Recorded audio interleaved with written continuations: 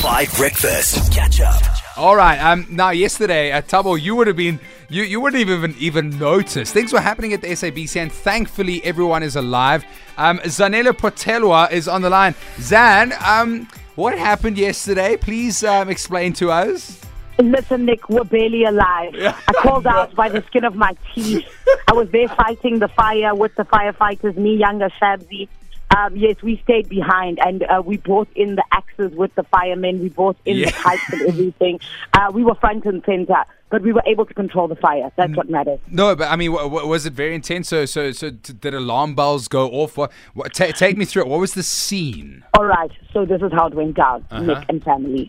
We were in the studio. You know, we were delivering the best show of our entire lives. Yeah, obviously. And then, exactly, there comes Stephanie, and she says, listen, guys, there seems like there might be a fire, but I'm going to tell you more. Next thing, 2 minutes later, she comes and she says, guys, there is a fire. Yeah. And then followed by our boss.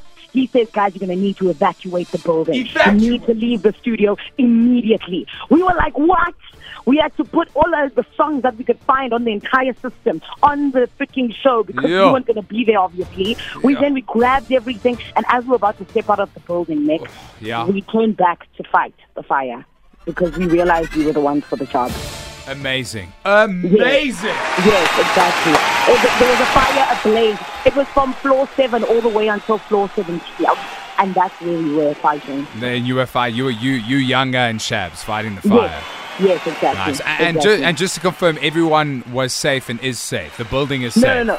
Everyone's safe. Everyone's all right. Like I said, we made it by the skin of our teeth. And, you know, if we hadn't been there, I don't know what would have happened. I just want to say. However, yes, with our very, very skilled firefighting skills, we were able to do what we needed to do. You fought the fire.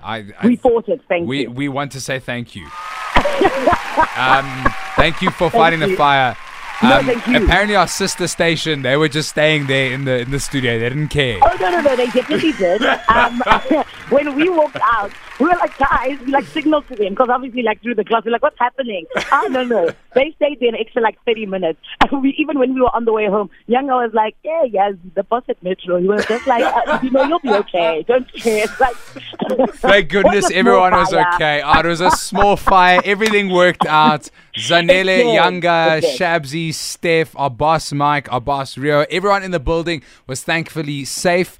So if you do hear reports, which I'm sure you will across your various news desks, we are all safe. Zan, thank you so much. We'll see you for the show later, okay? Thank you so much, Nick. And also, our producer Ayub told me that you said it was because we, had such a hot show that the whole building caught fire. I'm not surprised. I'm not surprised. You're correct about that. Thank you. Thank you very much. That's what we like to see, all right?